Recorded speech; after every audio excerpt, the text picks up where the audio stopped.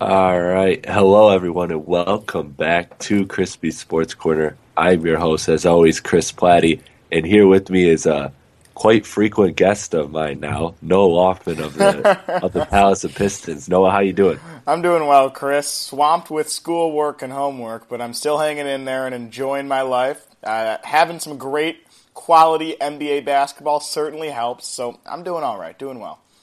All right, and like the draft lottery, this podcast will go in sequential order as expected. You know that was the first time it ever happened that teams 14 through 1 went in that exact order that they were projected to, no changes. Well, do you want to know my theory on it really quickly? Yes, go And for it. I'm huge on the conspiracy theories.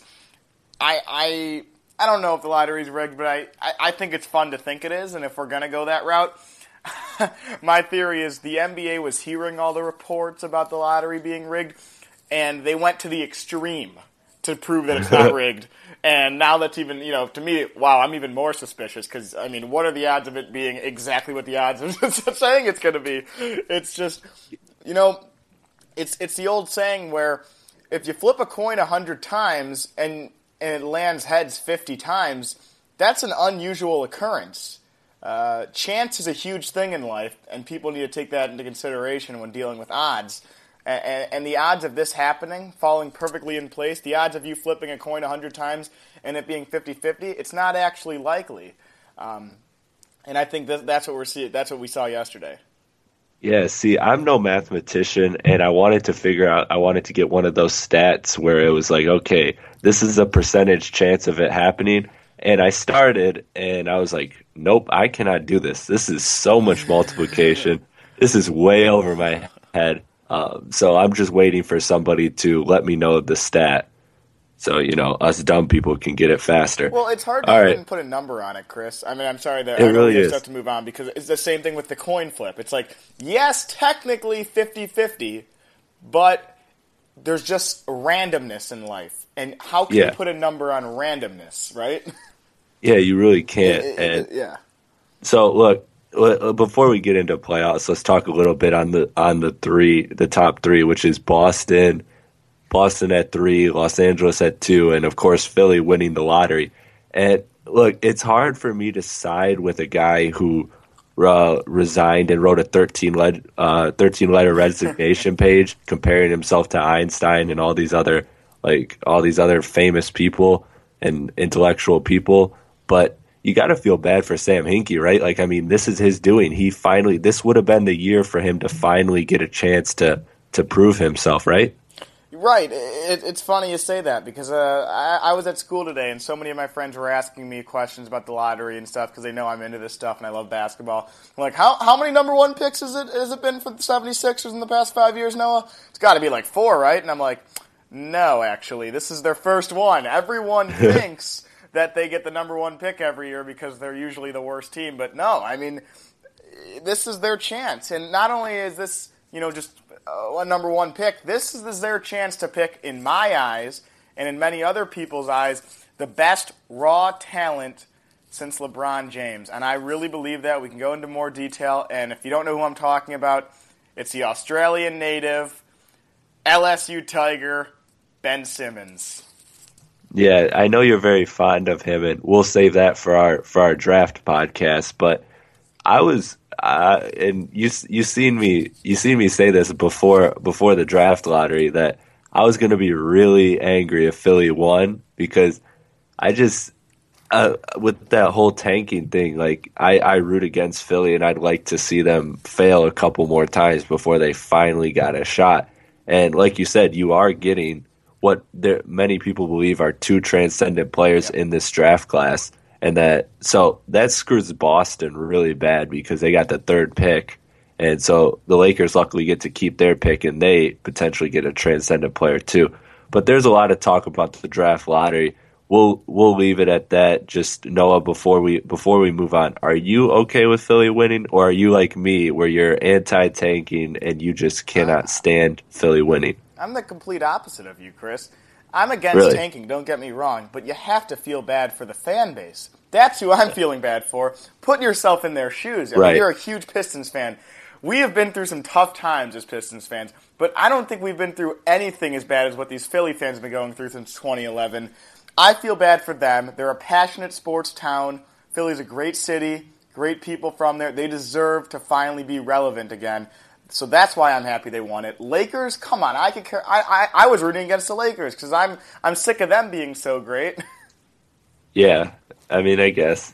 I understand what you're saying. So, hopefully right now the report is they're leaning towards Ben Simmons. I think they will eventually go Ben Simmons, who everyone, and not just you, are heralding as the best prospect since LeBron James. Speaking of that LeBron James guy, he was pretty good last night, right, in Toronto? Oh, he was excellent. It was one of those great King James games where he decides to not shoot the three ball ever and just dominate in the paint, and he is just the best in the world at it.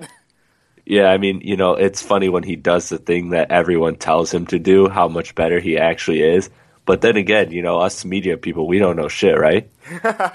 Right. I mean, besides looking at percentages, I don't know. Yeah. Yeah, but anyways, let's get this over with because we both agree that this series is going to be ugly. The Cavs win 115-84 in a blowout victory in Cleveland against Toronto, where Toronto just really couldn't match Cleveland at all, and they looked absolutely helpless. I mean, this game was a 31-point victory, but it could have been a lot worse, couldn't it have? It could have been. I mean, you were getting some real deal bench warmers coming in with 10 minutes left in the fourth quarter. Right. So Timothy Mozgov was seeing the court. Yeah, exactly. And the Cavs weren't.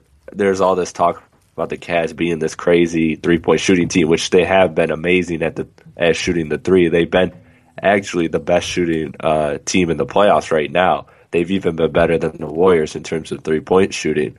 But last night, they won it old-fashioned. They kind of just scored in the paint and took what the defense gave them, right? Yeah, the three ball was still there for them. But LeBron certainly realized that, yeah. You know what? If I'm LeBron, I'm realizing I'm good enough to take any of these guys to the paint. Toronto is so weak down low in the front court, especially now that they don't have Valanciunas. It's a joke. It was like watching an NBA versus a D-League team last night. It was that lopsided. And I was texting my uncle from Cleveland, who's a huge Cavs fan. I said, look, Matt, I think this could be the most lopsided conference finals in NBA history. It certainly has the potential to be. Yeah, I mean, you look at it, and really, is there anything watching that game? Is there anything that looks like it's not repeatable? Like, it all looks repeatable. It all looks very easy.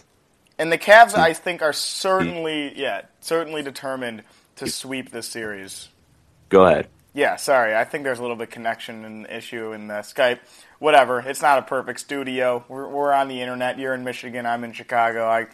It's not a perfect world. But anyways, yeah, like what you were saying, I just think the Cavs are very, very determined to sweep this series because I think they see what's going on down in the other coast, and the likelihood of Golden State and OKC going the distance or at least 6, and they're like, you know what? We come into the finals with 2 weeks rest, and Golden State and OKC, whoever that is, comes in with 3 days rest. I think we're at a huge advantage. And I think they really do realize that, and they're not going to fall asleep in any of these games. And I know people are still saying, "Oh, Toronto will get, their crowd will win them a game." That is complete bullshit. Cleveland is so superior in every way. LeBron is one of the best players all time on the road in the playoffs. To me, when LeBron's on the road, I'm not worried he's going to lose. He's so good on the road. Those crowds don't faze him. They never have. If they did, it was when he was 18, not 30.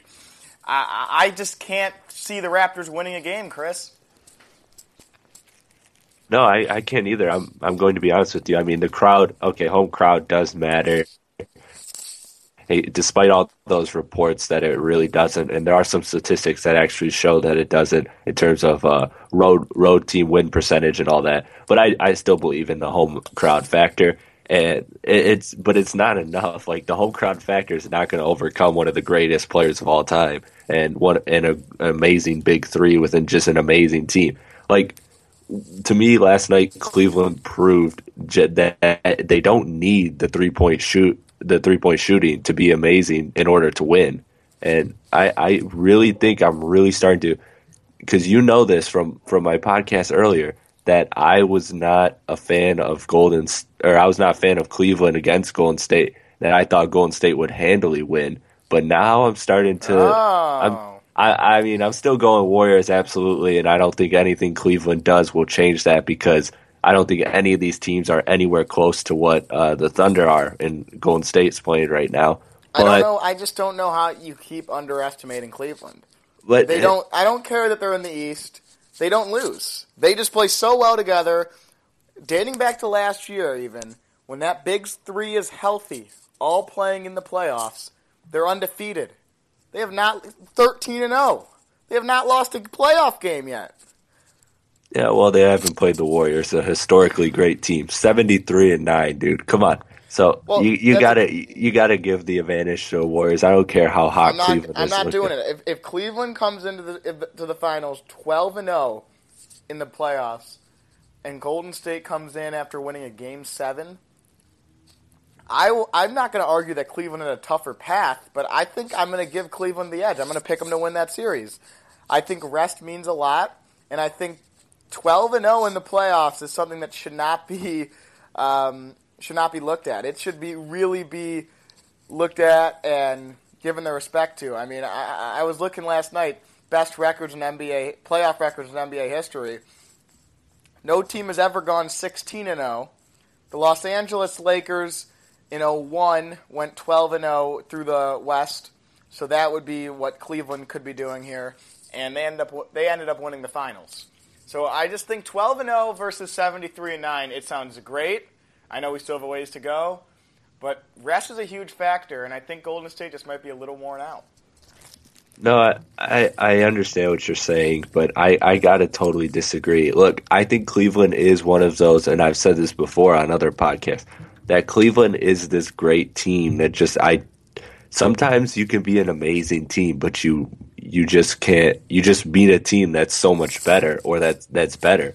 Like the '97 Jazz were one of the best teams to ever not win a title, and they just came up on the short end of the stick against a historic Jordan team. So I kind of think that that's where this is going. And unfortunately for Cleveland, it sucks because I know they really want that first ring, and the city is starving for a championship.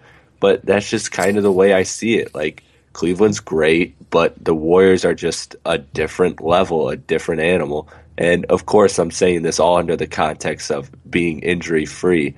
And I know there's a whole notion out there, the mystery that Steph Curry is not going to be 100% the rest of the playoffs does affect. But to me, looking at Steph, I mean, he was missing some shots, and that's probably because of rust and probably just getting back into game form still. But I don't think there's anything with Steph that indicates that mobility-wise he's limited at all.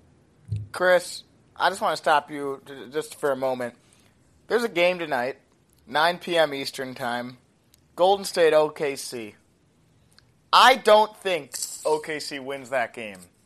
But if they do, and with anything in life, it's possible, if they do, will your mind change about Golden State? Yes. Could tonight's outcome alter your mind and just go, oh my gosh, you know what I mean?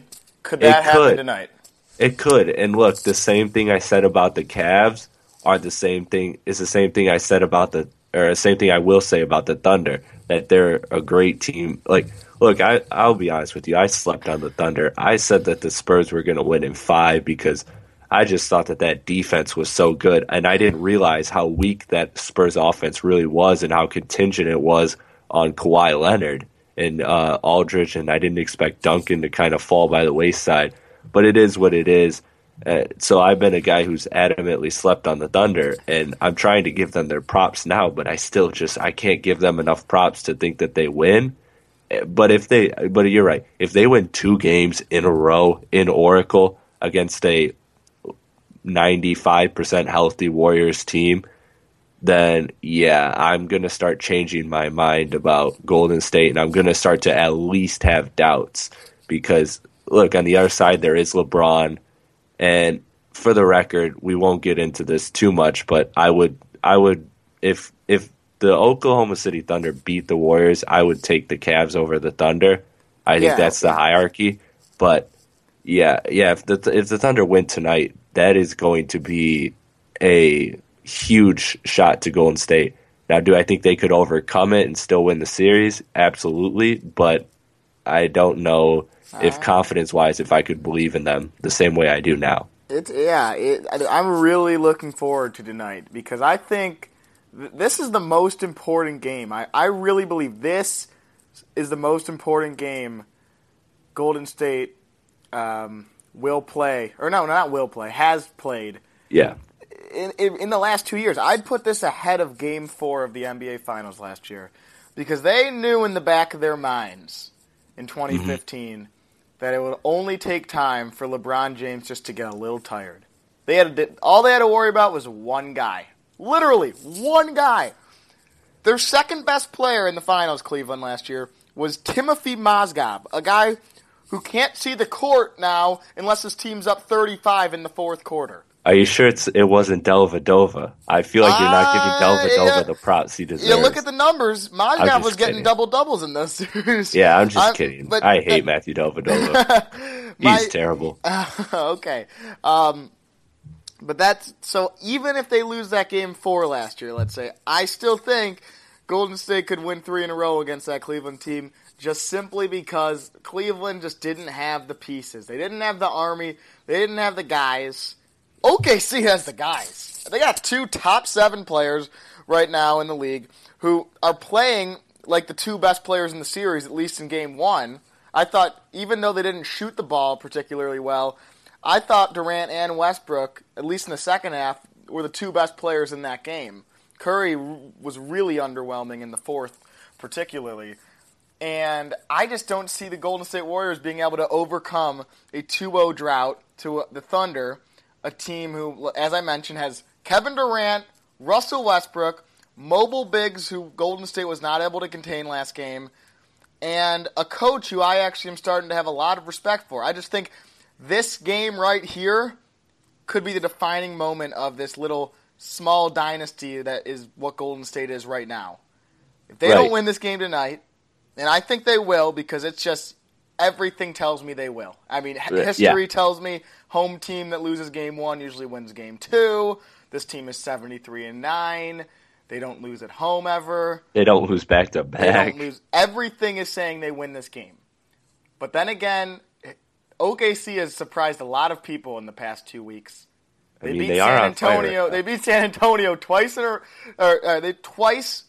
a row at San Antonio, and they won. Their last game at the 4 Oracle. out of 5. Yeah. So that's their last 3 times they've played at Oracle or in San Antonio. They're 3-0.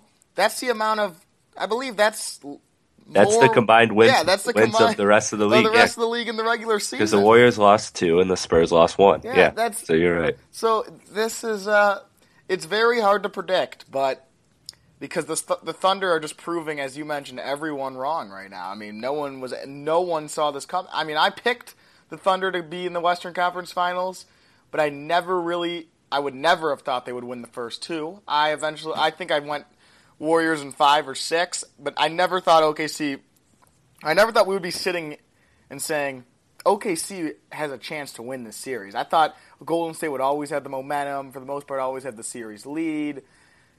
And it's going to come down to tonight. Tonight means so much. It really does. No, I'm with you. I expected the whole narrative to always be Golden State, and then OKC would win a game here or there to hang on to hope. You know what I mean? But in terms of, before we get into like the actual Game 1 and like recapping it, I wanted to touch on the point of just the overall impact of the series and how you said this was the Warriors' biggest test since Game 4 of the finals last year. I actually want to go back, and I think it's the biggest.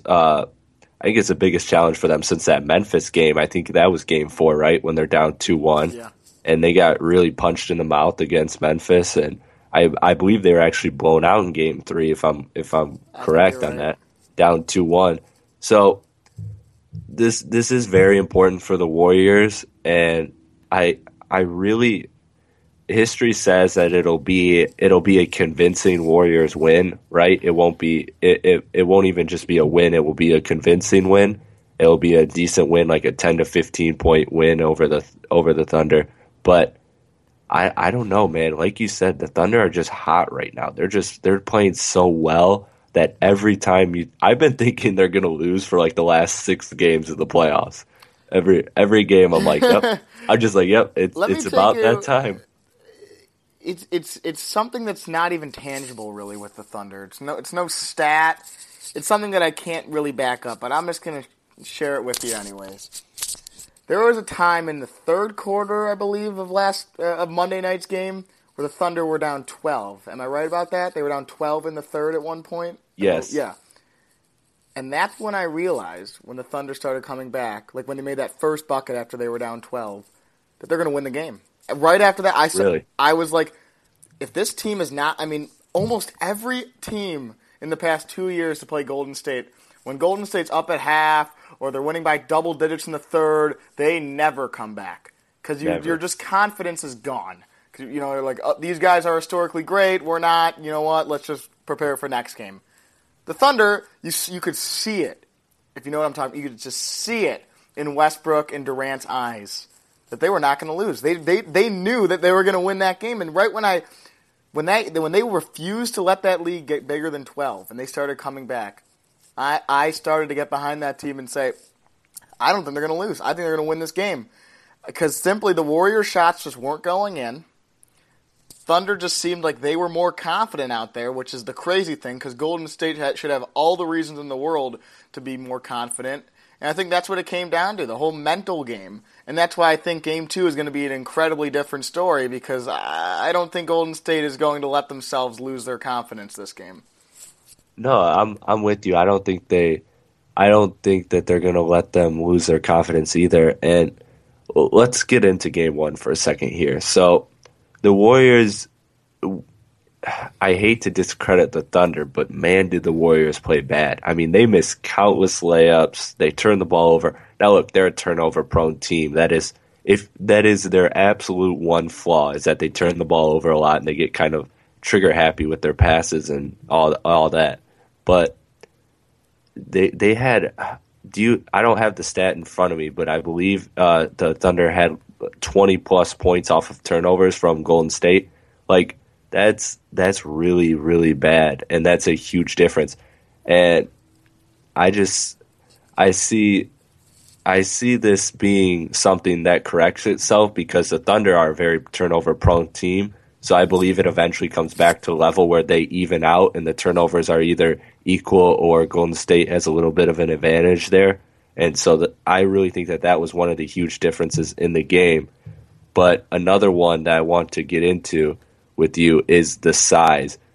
OKC went big, and they won on the glass, and they won on the second chance points. They won plus 20 in the second chance points. I believe it was 25-2 in terms of second chance points. So that's another huge part where they won there. Noah, what do you think about the Thunder going big? Did you think, because I forget we talked about this. I forget if you were on the side of going big for OKC or for OKC to go small and match. No, I was on the side for going big. Okay. Because like I said, this is, OKC doesn't have an Andre Drummond. They don't have that, even a Dwight Howard. Steven Adams and Enes Kanter, for that matter, are both incredibly mobile. They can defend all over the court. They can defend in the perimeter. They're not great, but they're certainly better than most centers in the league. And the thing that I just can't wrap my mind around is the whole, when people like to tell me that the way you stop Golden State is you go small with them, because they'll expose you if you go big. Now, that's true if you're the Pistons, because the second Andre Drummond's out there and you're pulling him to the perimeter, you're going to expose him. Right. But with OKC, I don't know if that's true. In the second quarter, when Golden State went small, OKC got embarrassed. That was when, in that last 4 minutes or whatever, they went on that run. Curry hit the buzzer beater. OKC had no answer.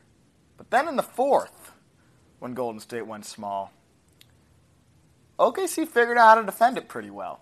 And they won the battle on the glass. And it was just so apparent after every shot that went up that OKC had such an advantage in the paint, on the glass. If you're going to count Kevin Durant as a 7-footer, which, I might as well, he's 6'10", 6'11", they have 3 7-footers on the court at the same time. While Golden State, what? Their tallest guy is 6'9", Draymond Green? 6'6". Draymond's 6'6"? Yes, 6'6". 6'6". That's absolutely ridiculous.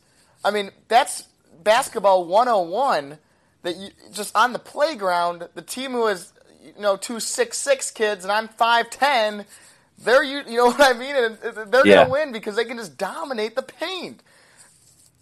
And OKC, I was saying this on the last podcast, it just seems they have the right pieces to play with Golden State. They have the size advantage. Most teams have the size advantage, but they also aren't totally outmatched from a mobility standpoint. And that's the key, is they have size, but they're also mobile.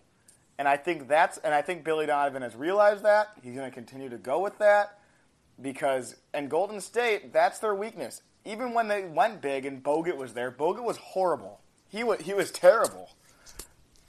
Yeah, I mean, look, I'm with you on all of this because the mobility thing you hit on is so huge, and that's why you're so right. Is that these bigs like Steven Adams everybody's been talking about this recently, but I've been saying this for a while, how mobile he is and how just athletic he is, how he can move around so flawlessly. That's what makes him such a good defender. Like, I believe it was Curry last night was going baseline and went for the reverse layup, and Steven Adams shuffled his feet the entire way and kept up with them and was able to block the shot. Like, Steven Adams, he is so huge for the Thunder in this series. He's an absolute threat, and he's what makes Cantor able to play so many minutes. And look, this is kind of an idea I have. Let me see what you think of it. So with this small ball lineup, that was the most Golden State ever went small ball in a game in who knows how long. I believe it might be the longest they've ever went small ball ever. And with Draymond at the 5, Barnes at the 4, Iguodala, Curry, and Clay.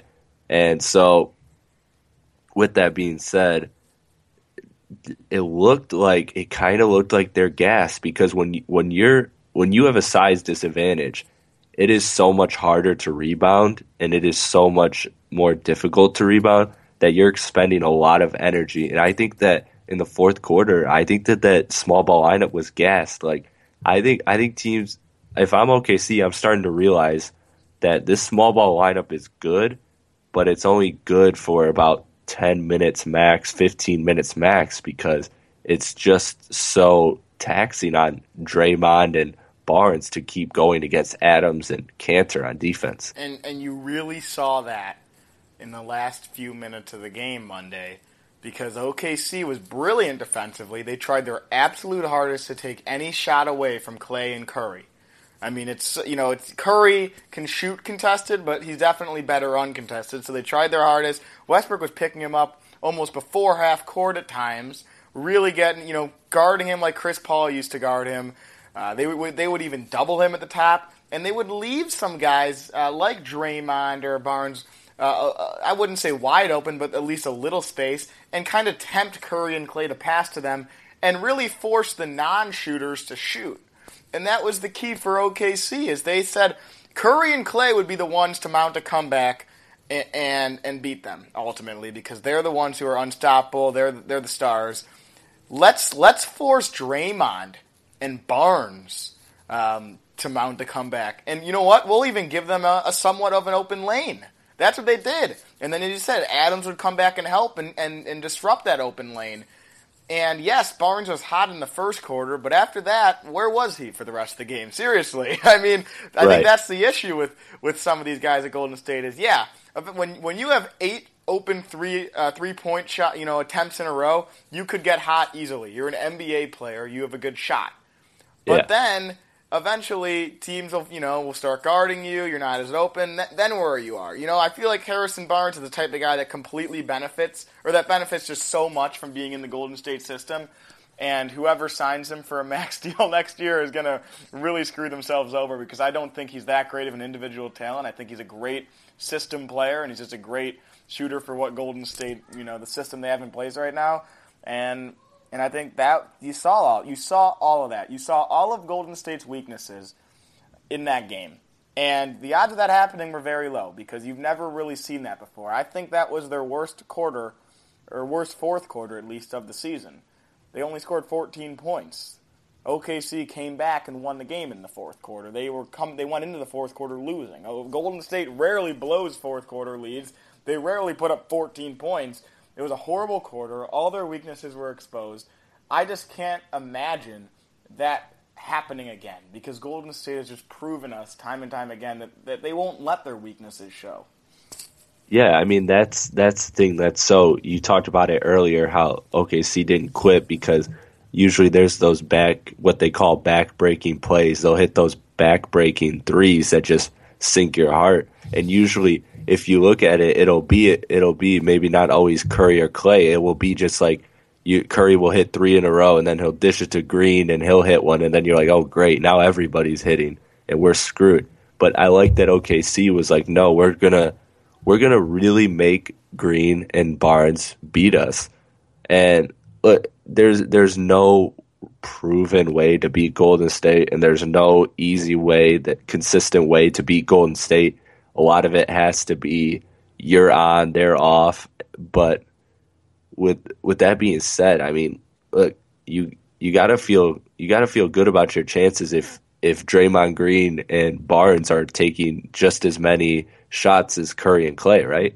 I think OKC feels very good about their chances, and what might ultimately hurt them in the end is that they feel too good about their chances. I think that's been the worry everyone is having and had for OKC coming into the season, that they would just be almost too confident and not play that grit and grind style of basketball for 48 minutes that they need to play. And it's funny because most people say you need to play a complete game to beat Golden State. And for some crazy reason, OKC didn't need to do that to beat them Monday. In fact, they only played 1.5 good quarters. I'm with you. That's what I am struggling to wrap my mind around. When the Pistons in February or whatever beat the Warriors, they played 48 fantastic minutes. You look at the other 8 teams that beat them, same thing. You got to play that's when they're healthy, when they're all healthy, which they are right now. You have to play 4 great quarters. And what you can look at it from 2 ends of the spectrum. One saying, OKC didn't even play their best and they still won. What will they be like when they play their best? Or you're looking at the other side and just say, what are the odds of Golden State playing this poorly again? Right.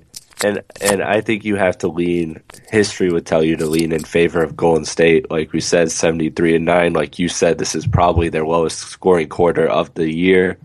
But look, yeah, it's only fair to point out that OKC didn't play that great and that they did a lot of things wrong in terms of defense, and they had these lapses where on offense they just couldn't score for these periods of time. Like Kevin Durant in the fourth was missing all those shots, but OKC stood pat on their game plan, and they ended up winning the game. But again, I don't see the Warriors missing around 15 layups or however many they missed last night. It was terrible. It was tragic to watch, and I don't see them as turnover as prone as they are. I don't see them doing that much turnovers again and giving up that many points. But if you're Golden State, let's get into adjustments now for Game 2. Do you go with Festus Ezeli, a more mobile big, and do you stay with playing 20 minutes of small ball? I think you got to go Ezeli, and you can't go Bogut because Bogut is A, not entirely healthy, and B, was horrible for every one of those minutes he was on the court Monday. So what's your next best option? It's Ezeli. And I think you got to try something new. But then again, the small ball has worked every other time this season. And with anything in life, if something works 19 out of 20 times, don't you think that one time might be a fluke? Right. So maybe they try it again. Maybe they say, you know what, we're going to try the small ball again. And it works. And that's why it's just so hard to answer, because what we saw was something that was incredibly unexpected.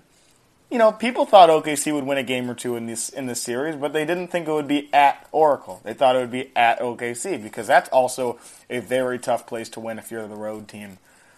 And because of what happened Monday, it's hard to hard to separate the two. Hard to figure out what was a fluke and what was real, if you will, for lack of a better word. What is like a real threat moving forward?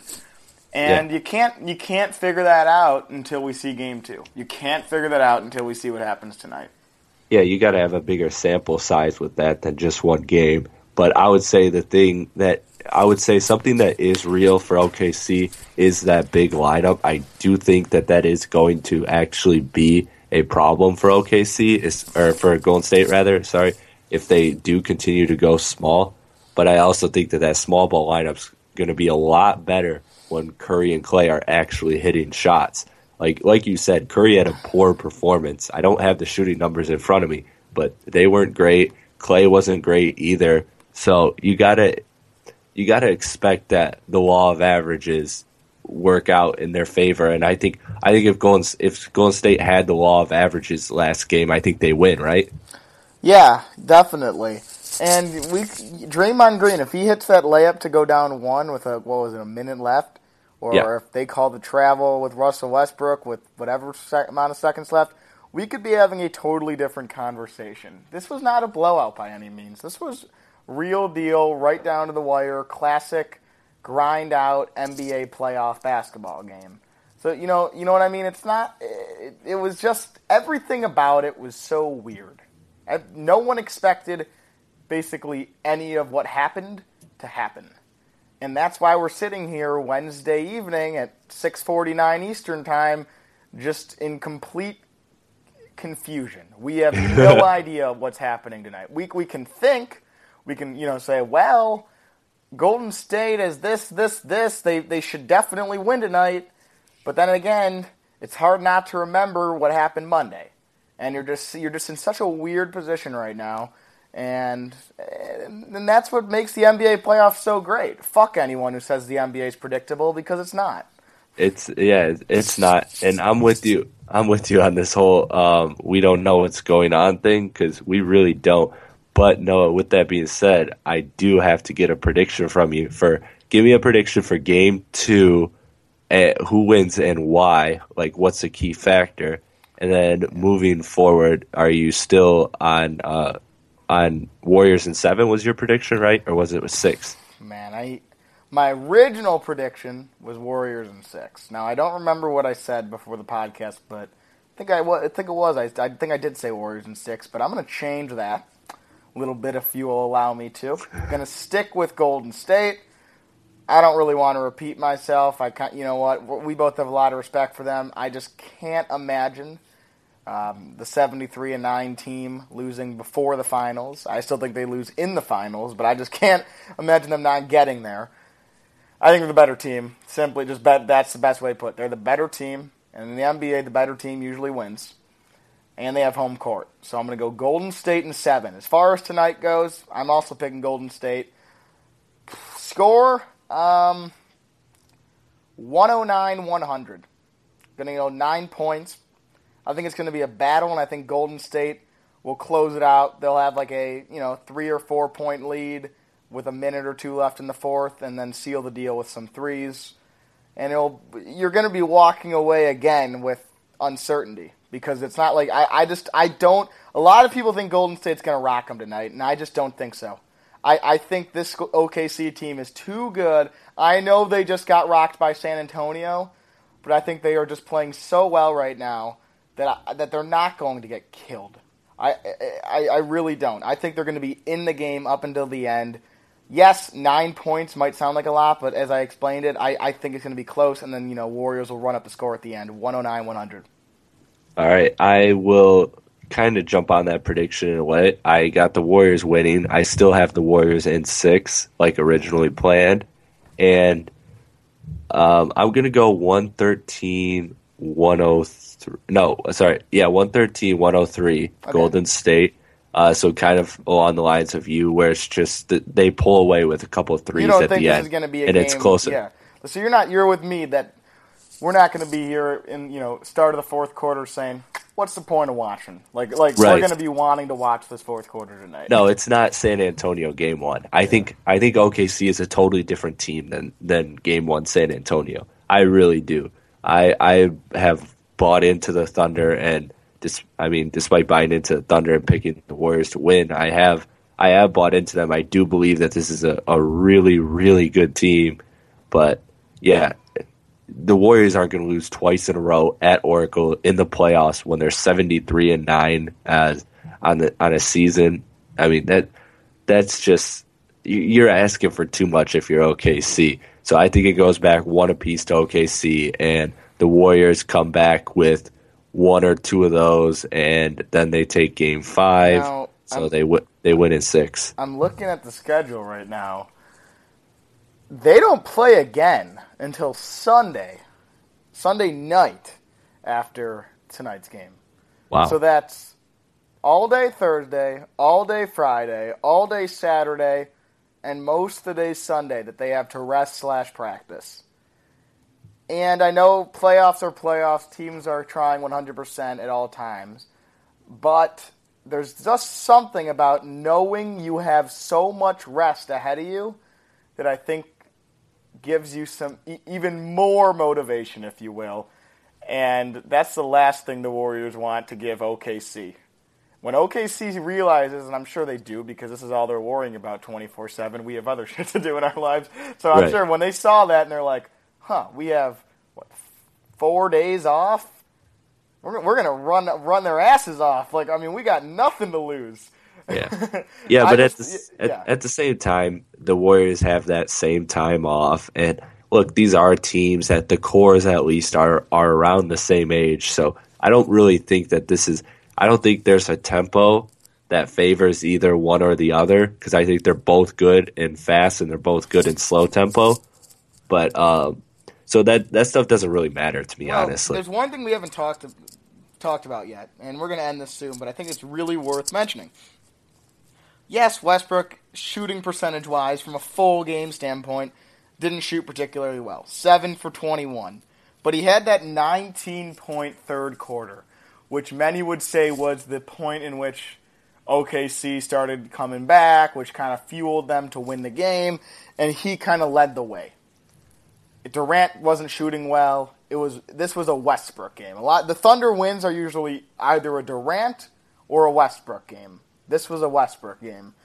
And during that stretch where Westbrook had those 19 points in the third quarter, and even in the fourth, Golden State could not guard him. I mean, when Curry was on him, don't even try. That was a disaster. Curry is not a great defender, can't guard Russell Westbrook. They tried almost everyone on him. They tried doubling him at times. And when Westbrook was on, he was on. You could not stop that guy driving to the hole. It was like watching LeBron James drive to the hole. That quickness, that athleticism. And Chris, I have to ask you, how do you stop Russell Westbrook if you're Golden State? Because I don't see a man-to-man matchup that favors Golden State when looking at the Russell Westbrook matchup. Even if you put Draymond on him, Westbrook is Westbrook. He can drive to the hole on anyone. And you know what? While we're at it, same thing with Durant. It's almost like if you're Golden State, you just got to hope that they are cold, right? Or is there anything you can do? Well, I mean, obviously it will help a lot if they're cold, but in terms of matchups, I think Golden State's best bet is I do think Clay on Westbrook is nice. Hide Curry on Robertson, and then also with Durant, I think you switch between Barnes, Green, and Iguodala, and I think you just kind of keep giving Durant continuously different looks. And look, that's probably your best chance of slowing them down. I think Westbrook's a guy who can have a bad game, but even Durant's just not capable of having bad games. He'll still no matter how many times he shoots, either it's 10 or if it's 35, he's going to get like at least 20 points. So you got to figure that Durant is Durant, but Westbrook I think is the spearhead. So I think I think that the key is, honestly, if I'm being real, is go small, because I believe that Draymond Green is their best rim protector in the playoffs. So I think you throw Clay on him and you go small with Green to help protect the rim. What worries me with Golden State, though, is just so many times Monday, Kevin Durant had a complete mismatch, created an open shot for himself, and just missed. And Yeah. that doesn't happen That's usually true. for Kevin Durant.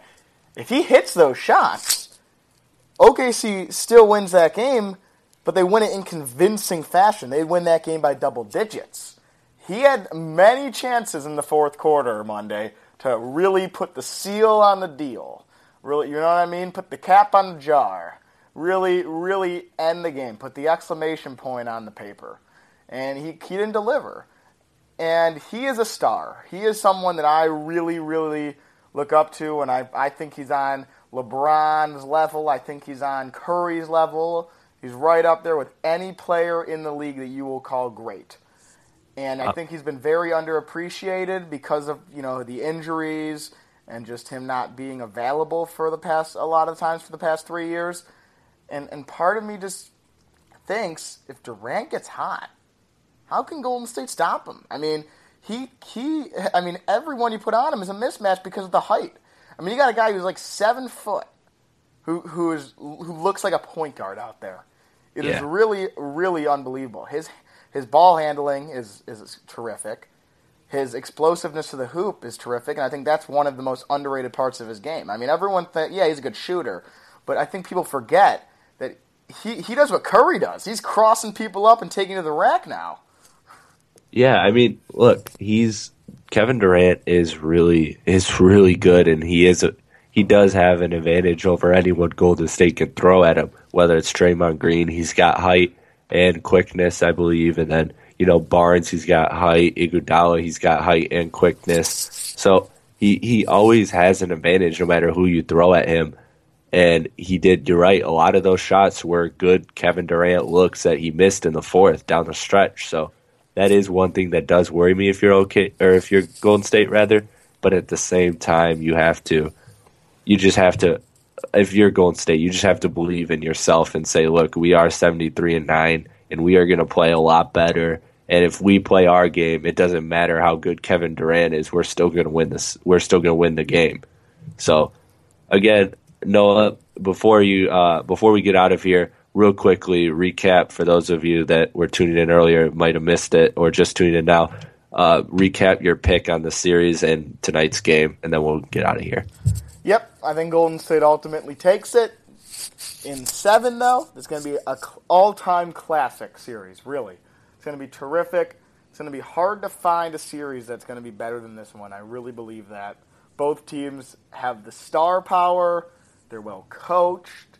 The crowds are great. We were talking about crowds earlier. You got arguably the two best crowds in the league going at it, crowd versus crowd. And then as far as tonight goes, I can't see Golden State losing 2 in a row in the Western Conference Finals, healthy, in 2016. I can't see it, but it would be really, really interesting if they do it. If they do lose tonight, it's worth watching tonight. I think it'll be a good game. I think Warriors take tonight. I think Warriors take the series in 7. All right, and I will say that I believe the Warriors win tonight, and I also believe that the Warriors win the series in 6. And so that means they're winning that last game in OKC. But, I mean, San Antonio did it a couple years ago. It's not anything that's impossible. It's not impossible at all. I just think it's – if it's 3-2 going to OKC. But you got to think about it this way. Will the Warriors really lose 3 times in 7 games? You got to think about it that way, too. Like, the Warriors are 73-9. That's like a 90% winning percentage or an 85% winning percentage. You really think they're going to lose 3 out of 7? That's just the way I look at it. Is scrap home court, scrap all that. In terms of 7 games, do they really lose 3 out of 7? It's a good point. This is the playoffs, Chris. It's a different ball game. And it is a different ball game. I hate the people that say nothing matters until the playoffs. I think that's completely false. But I think it is as I just said, a different ball game in the playoffs. It's hard to say. I mean, this team won all 4 matchups in the regular season. They're going to sweep. It doesn't work like that. It's very important to play well in the regular season, but as I think we're seeing right now, it's not super important to go out and win 73 games. You know what I mean? Like you can still win the title with 55 wins. You're not going to win it with 40, You can win it Yeah, with 55. exactly. So with that, Noah, you're doing work for Palace of Pistons. Do you got anything from Palace of Pistons to watch out for? Something you want to plug real quick before you Well, get out of we're here? in a weird spot because usually at this time, this is like peak Pistons media time because you got lottery, draft previews, free agency, but I don't know, Chris, this might be a quiet year or quiet off season, which is usually a sign of, teams that have quiet off seasons tend to be in a good place. They tend to be Yep. happy with where they're at, and I think the Pistons are. They do have a draft pick, for now at least. We're going to be reporting. Follow us on Twitter, at Palace of Pistons. But I'm going to be honest. I'm an honest guy. Not as much as usual. Not as much as last year was like, holy shit, like trade. The draft, we had a good pick. Last year's draft class was stacked, 1 through 15, where it could all be franchise guys potentially. I still believe that. That's not the case this year. No, definitely not. But no, I agree with you. And it is, look, it is a good problem to have, right? It Not is. worrying about the draft lottery and just kind of whoever you get, you get. But I don't. I mean, we're gonna do a podcast for it later, but I'm starting to think they trade that pick, or at least they want to. oh, I'm with you. All right. Well, we will definitely keep that in mind for the future. In the meantime, thanks for tuning in to Crispy Sports Corner, guys. You can find all my content on Sound, or not SoundCloud, on Podbean, and you can find it through my Twitter, which is at Crispy1132. That's CHRISPY 1132, and you can also through there you'll find a link to my Podbean, which has all my other podcasts. And I'm still in the process of converting these podcasts to iTunes. I also do music podcasts. To I have iTunes. two. I have to stop Yes. you there. You're on iTunes now? Well, I'm trying to be. I emailed them about it, and I can actually publish them through Podbean to where everything I've ever done in Podbean will be converted to iTunes as well, and then they'll be through both. And I'm just thinking that for Apple users, that's a lot easier That is because amazing. I myself use iTunes for podcasts, and it's great, and it's a lot easier than Podbean.